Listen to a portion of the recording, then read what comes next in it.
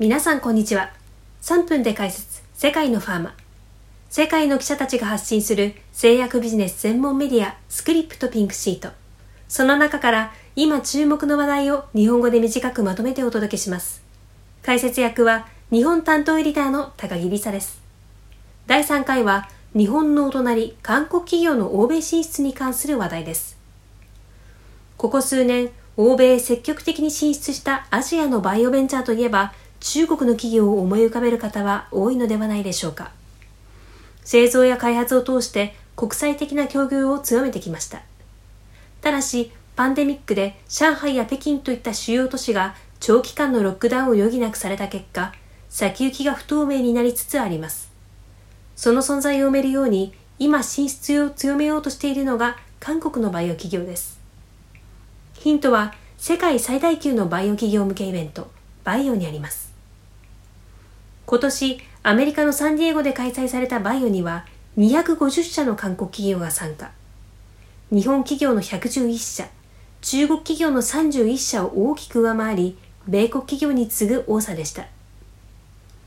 KPBMA 韓国医薬品バイオ薬品製造協会のウォン・ヒモク会長によれば、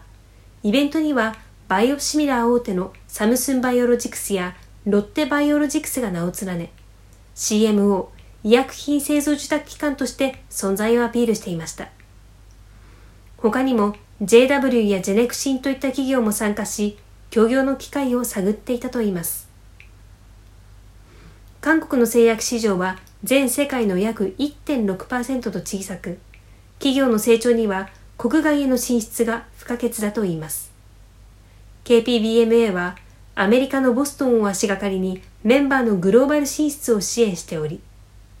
ウォン会長は企業にとってチャンスは増えているが資金を得るなど課題も多いとして、